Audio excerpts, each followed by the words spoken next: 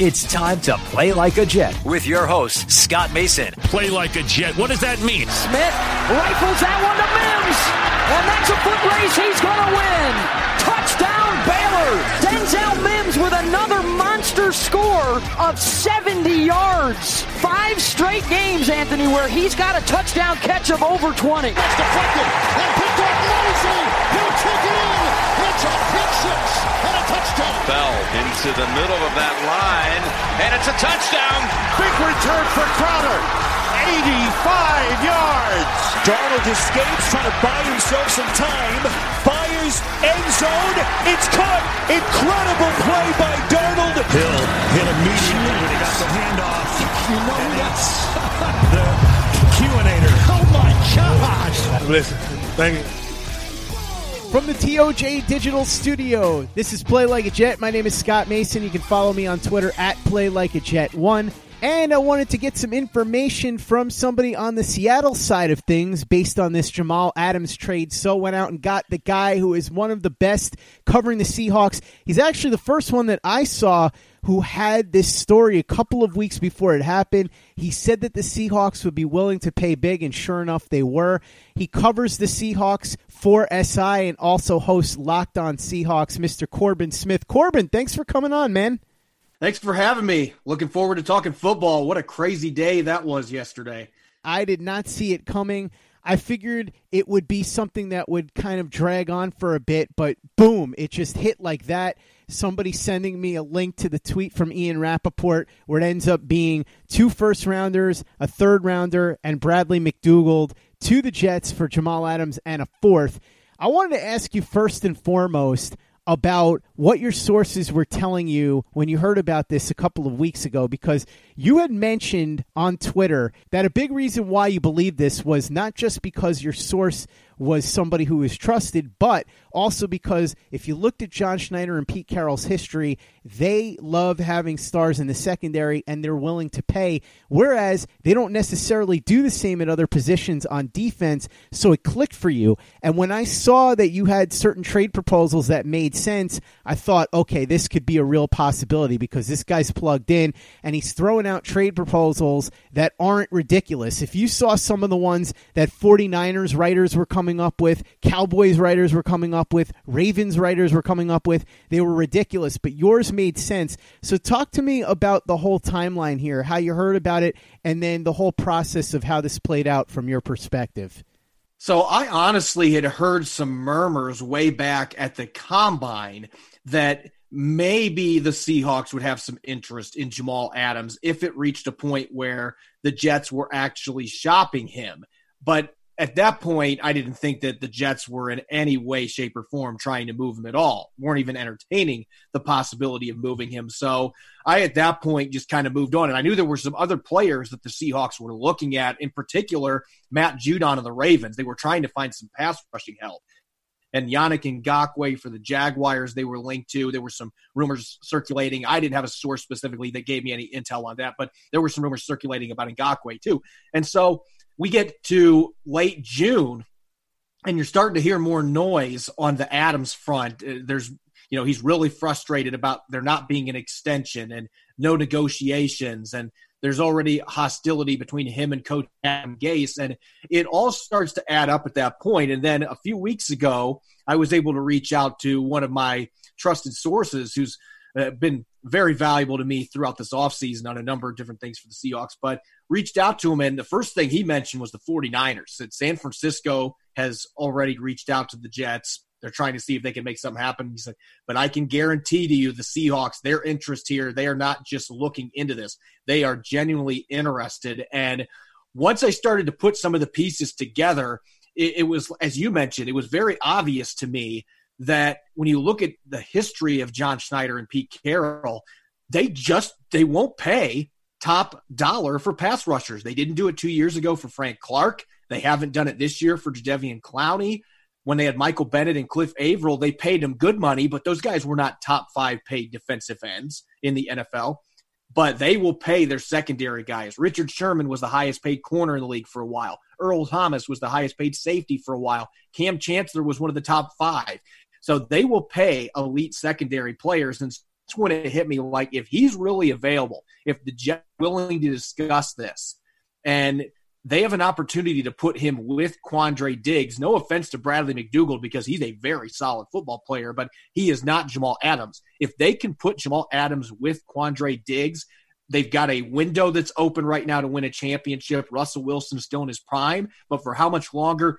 I thought this would be the type of all-in move that John Schneider would be willing to make if they were willing to give up the first-round picks. And ultimately, they ended up sweetening this deal by throwing in that second first-rounder. They were willing to do it. And you look at their past struggles trying to find talent in the first round, you might as well go get a proven player like Adams that still isn't 25 years old. It just all came together. It's a position that they covet in Pete Carroll's defense. Those two safety spots are as important as any position on that defense. And bringing in an all-pro like Adams to team him up with Diggs, who played like an all-pro the 5 games after they traded for him last year, now that should be the strength of that defense, along with Bobby Wagner in the middle.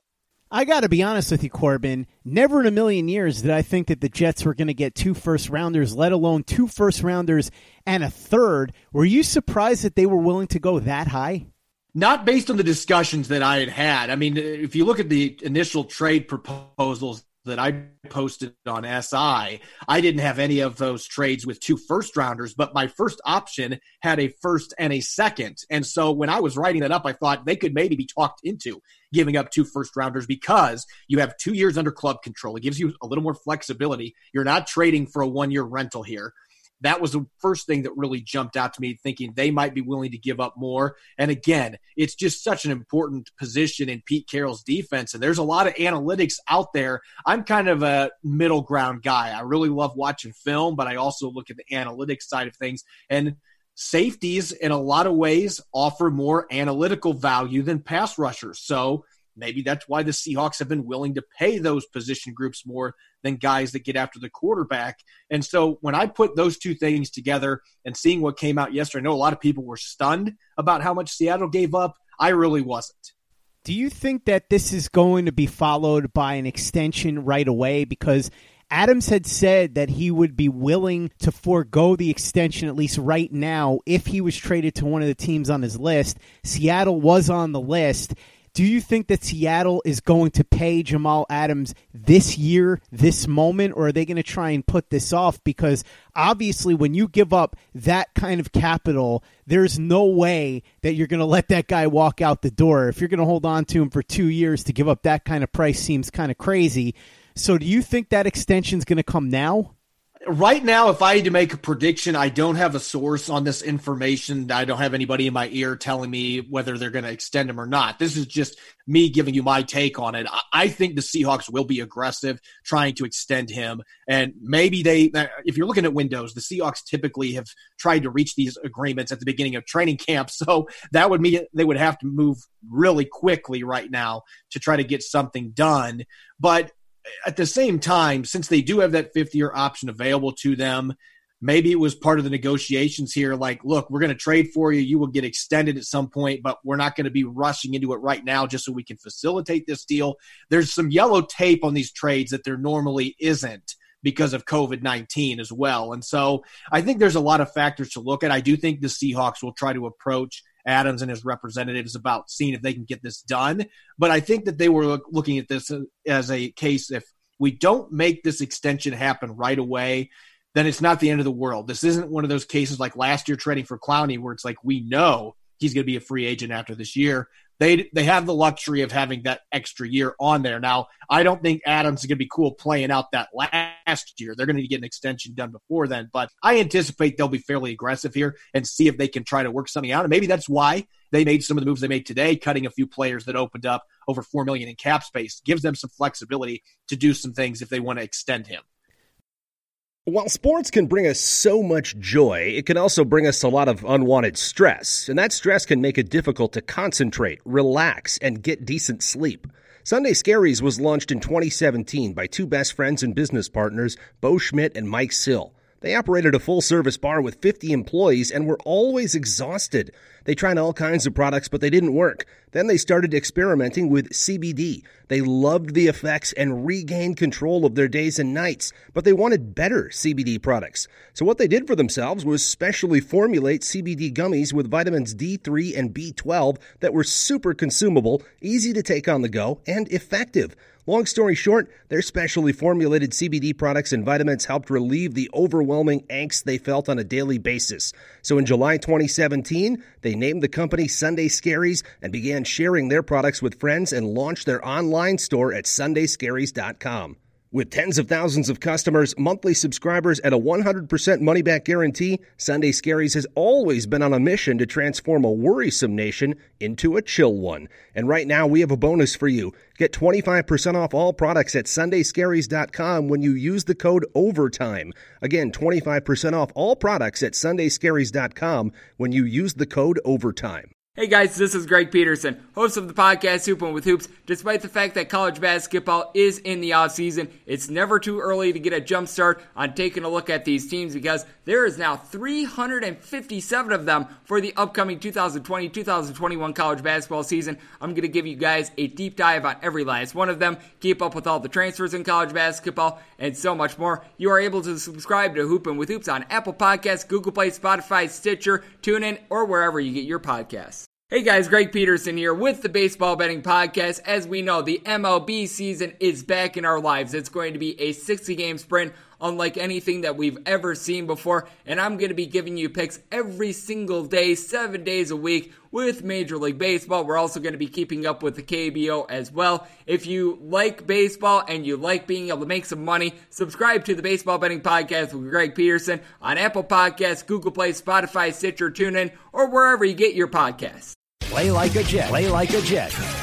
Corbin, how much do you think fear of the San Francisco 49ers played into this? And I don't just mean the idea that the Seahawks knew they were going to have to boost their talent level in order to overtake the 49ers, who went to the Super Bowl last year and came very close to winning it. Obviously, they have to bone up there, and we know that Jamal Adams will be a major piece in their defense trying to hold George Kittle down. But I'm also talking about the fact that the 49ers were apparently really in the mix here. There have been reports that the 49ers were looking into this, that they thought they might be able to pull something off. So not only does Adams come in and perhaps be Seattle's key piece to try and stop George Kittle, but they keep their biggest rival from getting Jamal Adams for themselves. Do you think that played into it too?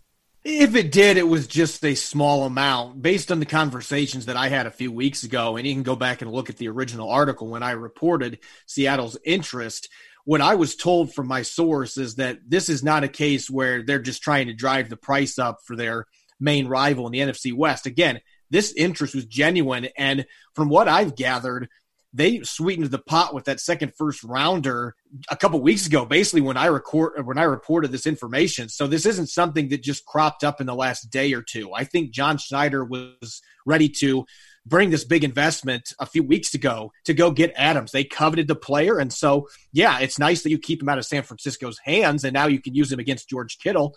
But I don't think that that was the primary reason that they made this move. I don't think they were like, look, we have to go trade for this guy that was an all-pro because if we don't, he's going to be a 49er. That was not the main rationale. They look at this guy as a player that can do so many different things at an elite level, and they want to add that piece to their defense that, quite frankly, was one of the weakest defenses that Pete Carroll has had in his decade as coach in Seattle.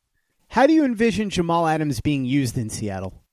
I think they're going to play him a lot in the box like they did with Cam Chancellor. I do think that there's more flexibility there than what some people realize. This guy ran a 4.45 coming out of LSU. He's a good athlete.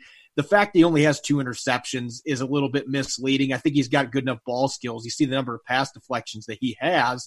He can play that deep third occasionally, but I think in Seattle's scheme, Quandre Diggs is outstanding at that free safety position. Let him stay in center field, and then you can have Adams up in the box. You can blitz him some. I think Pete Carroll's really excited seeing what the Jets were able to do with him as a blitzer getting to the quarterback. Just another way that they can help with a pass rush that was putrid last year. They finished second to last in the NFL in sacks. And what I'm most intrigued about with this addition, though, They still have Marquise Blair on the roster, their second-round pick from 2019.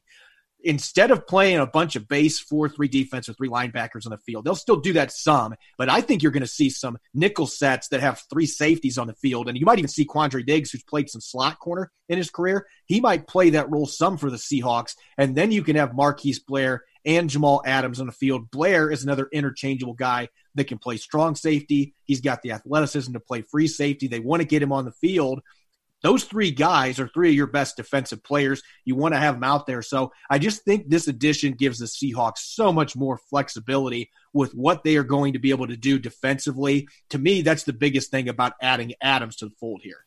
How do you think he's going to fit in culture-wise? It would seem, at least at first glance, that Pete Carroll is the perfect coach for Jamal Adams because he's easygoing, he's free, and Jamal Adams is somebody that likes to let it all hang out. He's also extremely online, so I'm just warning you, Corbin. The fans in Seattle may want to mute Jamal on Twitter because sometimes he's a little too emotional. We've seen that quite a bit over the last 3 years. Do you think that he's going to fit in well with that culture in the city and also obviously with the team and Pete Carroll? I do. I don't see any reservations about bringing this kid in and having him fit in the locker room. There were some people that were questioning Clowney last year coming into Seattle, and that worked out favorably. And Pete Carroll just has that ability. He's built this culture where they've had a few guys come in, Percy Harvin, for example, that did not work out. And Harvin, ironically, got traded to the Jets because of it. But for the most part, they've been able to bring in these really loud personalities like Marshawn Lynch, and you had Richard Sherman, Doug Baldwin, guys that played with spirit, and they also, were willing to say what was ever on their mind. And those guys had great success for Pete Carroll. Michael Bennett, who just retired, was another example. So they've had so many of these strong personalities in the locker room, and 95% of the time it has worked out. And so I don't think they'll have any issues here, especially if they're able to win as they have done throughout Pete Carroll's tenure in Seattle. I think Jamal Adams will be very excited to be playing on a team that's winning football games. And I'm not bashing the Jets there by saying that, but the Jets have not won many football games. The Seahawks have. And so I think that is certainly going to help their cause when you got Russell Wilson leading the offense. Seems like he and Russell Wilson are already starting to chat on social media. You think they're going to get along okay? I do. I think Russell Wilson said early in the offseason, we need superstars.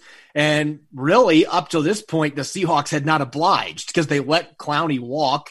And most of the free agents that they signed, their biggest addition still has legal issues he's dealing with in Florida and Quentin Dunbar. And so there's been a lot of fans that have been really, they've been upset about the offseason. They've been disappointed with how the Seahawks have handled it. This was the big move that fans were waiting for. And so obviously Russell Wilson's excited about that. I tweeted that bringing in Adams maybe could sway Jadeveon Clowney to come back, and Russell Wilson liked the post. So clearly the quarterback is hoping that both of them are going to be in uniform this next year. And it is still a possibility. And so if Seattle goes into 2020 with both those guys on defense, then they have to be feeling pretty good about their chances to contend in the NFC once again.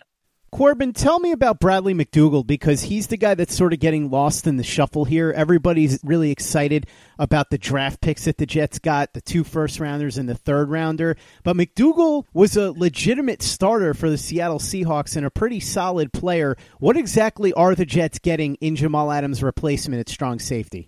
You're getting a very reliable, durable player that is also a home run of a human being off the field. This guy is very active in the community as far as helping people out and providing services, donating his time. He's one of my favorite Seahawks that I've had a chance to speak with in the locker room the last couple of years too. He's candid. He'll tell you what he thinks, but he's pretty laid back for the most part. And I just, on the field, you look at what he's capable of doing. This is a guy that ran a 4.7 coming out of Kansas. That's why he went undrafted. He's not a phenomenal athlete, but he plays faster on the field, and he's very instinctive. He can play both safety positions. He is best suited to play strong safety, in my opinion, but he can play that free safety position for you. He's got good ball skills, 5 interceptions the last 2 years. He punched out several fumbles as well, so he creates turnovers. He's not a guy that's going to be dishing out hit sticks, but he's a very sound fundamental tackler. And so he's going to be 30 years old soon, but I still think he's got a good 2 or 3 years of football left in him because you look at his skill set, like I said, he has never been a dynamic athlete for the position necessarily. those kind of players can tend to actually hang on longer because he's already been able to, carve out a lengthy career in the NFL with those limitations. And he's, again, such an instinctive player that I think the Jets are getting a good one here. I thought they were going to try to push for Marquise Blair, and maybe that happened in negotiations, but Pete Carroll didn't want to get rid of Blair. And McDougald is a really good secondary option on that trade that gives you a seasoned veteran that really was the glue guy for a young secondary his 3 years in Seattle. His contract is up at the end of the year, but it sounds like you're saying that if he does well here, perhaps Joe Douglas will look to bring him back. Yeah, extending this guy makes sense. I actually was making an argument on Locked On Seahawks a few weeks ago if they obviously had not traded for Jamal Adams, but I was making an argument that if he has another solid season, there's nothing wrong with bringing him back for another year or two on a short-term contract because he is such a reliable player that started all but one game the last 2 seasons. And the year before that, he replaced Cam Chancellor, who suffered a career-ending injury, stepped into the lineup. He played for Earl Thomas a few games as well. So, again, he can play both safety spots. He's outstanding off the field as well. This is a player that a lot of Seahawks fans, obviously they're excited about getting Adams, but a lot of fans disappointed that they had to say goodbye to McDougald because he was a pretty popular player on this defense the last 2 years. Corbin, McDougald is going to come in here and play for Greg Williams, and we know what a boisterous personality Greg Williams is. How do you think his personality will jive with Greg Williams? Do you think he's going to enjoy playing in that defense? I think he'll be fine. I think this is a guy that can play for any type of coach. I think he's just a very even-keeled personality. He plays with fire on the field. He leads by example for the most part, though. And so, again, I think it doesn't matter who your defensive coordinator is. I think he's going to find a way to adapt, and he's going to be a player that maybe isn't necessarily elite at anything, but he's very good at a number of different things. And so he's going to bring that versatility and that well-rounded skill set to the defense, and he's a very coachable player. So I don't think Greg Williams is going to have any issues reaching him and making sure that he catches on to the defensive scheme. This guy picks things up quickly. What's going on with Jadeveon Clowney? Since I have you here, I'm curious because some people are still holding on to hope that maybe the Jets will jump in at the last second, especially now that they traded Jamal Adams and freed up a little bit of cap space. I don't think it's going to happen based on everything I'm hearing. The Jets are cash strapped, so I don't think they're going to go after Clowney. But there's still rumblings that the Jets might be looking into the situation, and the Seahawks certainly are right there in the mix. What are you hearing on that? Not much has really changed for the last decade, it feels like. I mean, seriously, it does feel like it's been like 10 years since free agency started with everything that's going on in the world. But as far as news with Jadeveon Clowney, there really hasn't been anything new since the first couple weeks of free agency. He's just been sitting back, waiting for that right opportunity. And I think he kept holding out hope. I'm going to get a bunch of money thrown my way at some point. And there haven't been physicals at team facilities, and that's certainly hurt him with COVID-19 regulations and stuff. But I think that he's now in a position where he has to understand you're not going to get close to what you thought you were going to get. And so he's going to have to settle for that 15 or 16 million at most for a 1-year deal, which as far as I've been told, the Seahawks, that's basically what they offered last time on a 1-year deal, and he rejected it. So will he go back to that if the Seahawks give him that chance one more time? Who knows? That could be a reason that they open some cap space up today. Maybe they're planning one more run at him. But as far as Clowney's status, your guess is as good as mine where he's going to sign at this point, because there really hasn't been anything new. All the reports that have come out in recent weeks were basically regurgitated stuff from March. It hasn't changed. Nobody really knows what direction he's going to go, but the clock is ticking. If he wants to play this year, he's going to have to make a decision where he wants to go. I would think coming back to Seattle would be ideal on a 1-year prove-it deal, especially after adding Adams, but the cap issue is really what could hold that back. Last order of business, Week 14 of the 2020 NFL season. It's going to be the Jets and the Seahawks. You got a lot of interesting storylines here. Jamal Adams coming back. He was fighting with Le'Veon Bell over Twitter. Bell basically accusing him of lying to him when he recruited him last offseason. So there's a storyline there. Perhaps Le'Veon Bell looking to get revenge by trucking Jamal Adams or something. You also have the fact that Pete Carroll, even though it's been a long time, had his first opportunity as a head coach with the Jets and was summarily fired after his first season here because, the Jets always make the right decisions, Corbin. That worked out really well for them, especially since they replaced him with Rich Kotite. What are you expecting to see in this Week 14 matchup? Obviously, there are a lot of things to be determined. Some injuries could happen, but we've got the animosity there with Adams and Bell, Adams and Gase. Pete Carroll, the storyline there, even though it was a long time ago, having been fired by the Jets. Do you think there's going to be some extra oomph in this matchup Week 14?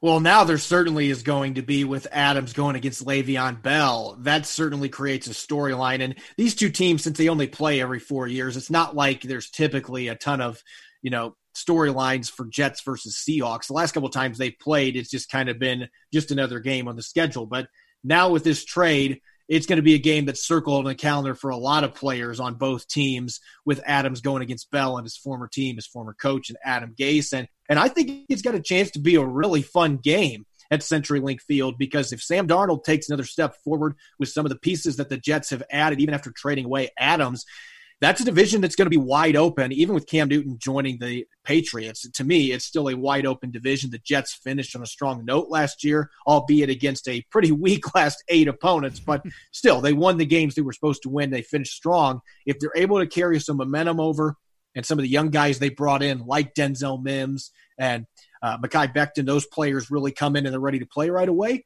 then the Jets could have a chance to be a team that's in the playoff hunt at that stage of the season, which makes it a very appetizing Week 14 matchup. You add Adams versus the Jets on top of it, and it's going to be a game everybody's looking forward to.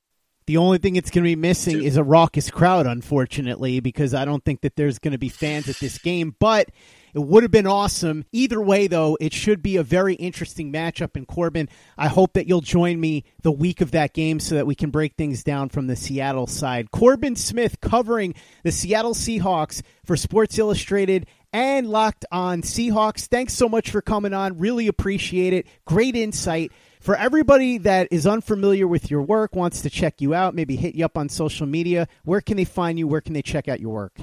So you can follow me on Twitter at Corbin Smith NFL. We also have our website, SeahawkMaven.com, through Sports Illustrated. And you can find Locked On Seahawks, our podcast, on Apple Podcasts, Stitcher, Spotify, all the major podcast platforms. Make sure that you're following Corbin on Twitter at Corbin Smith NFL.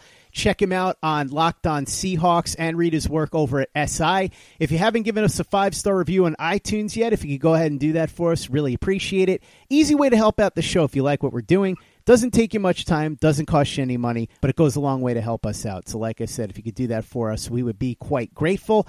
And for the latest and greatest in New York Jets podcasts, you know where to go. That's Turn on the Jets Digital and turnonthejets.com.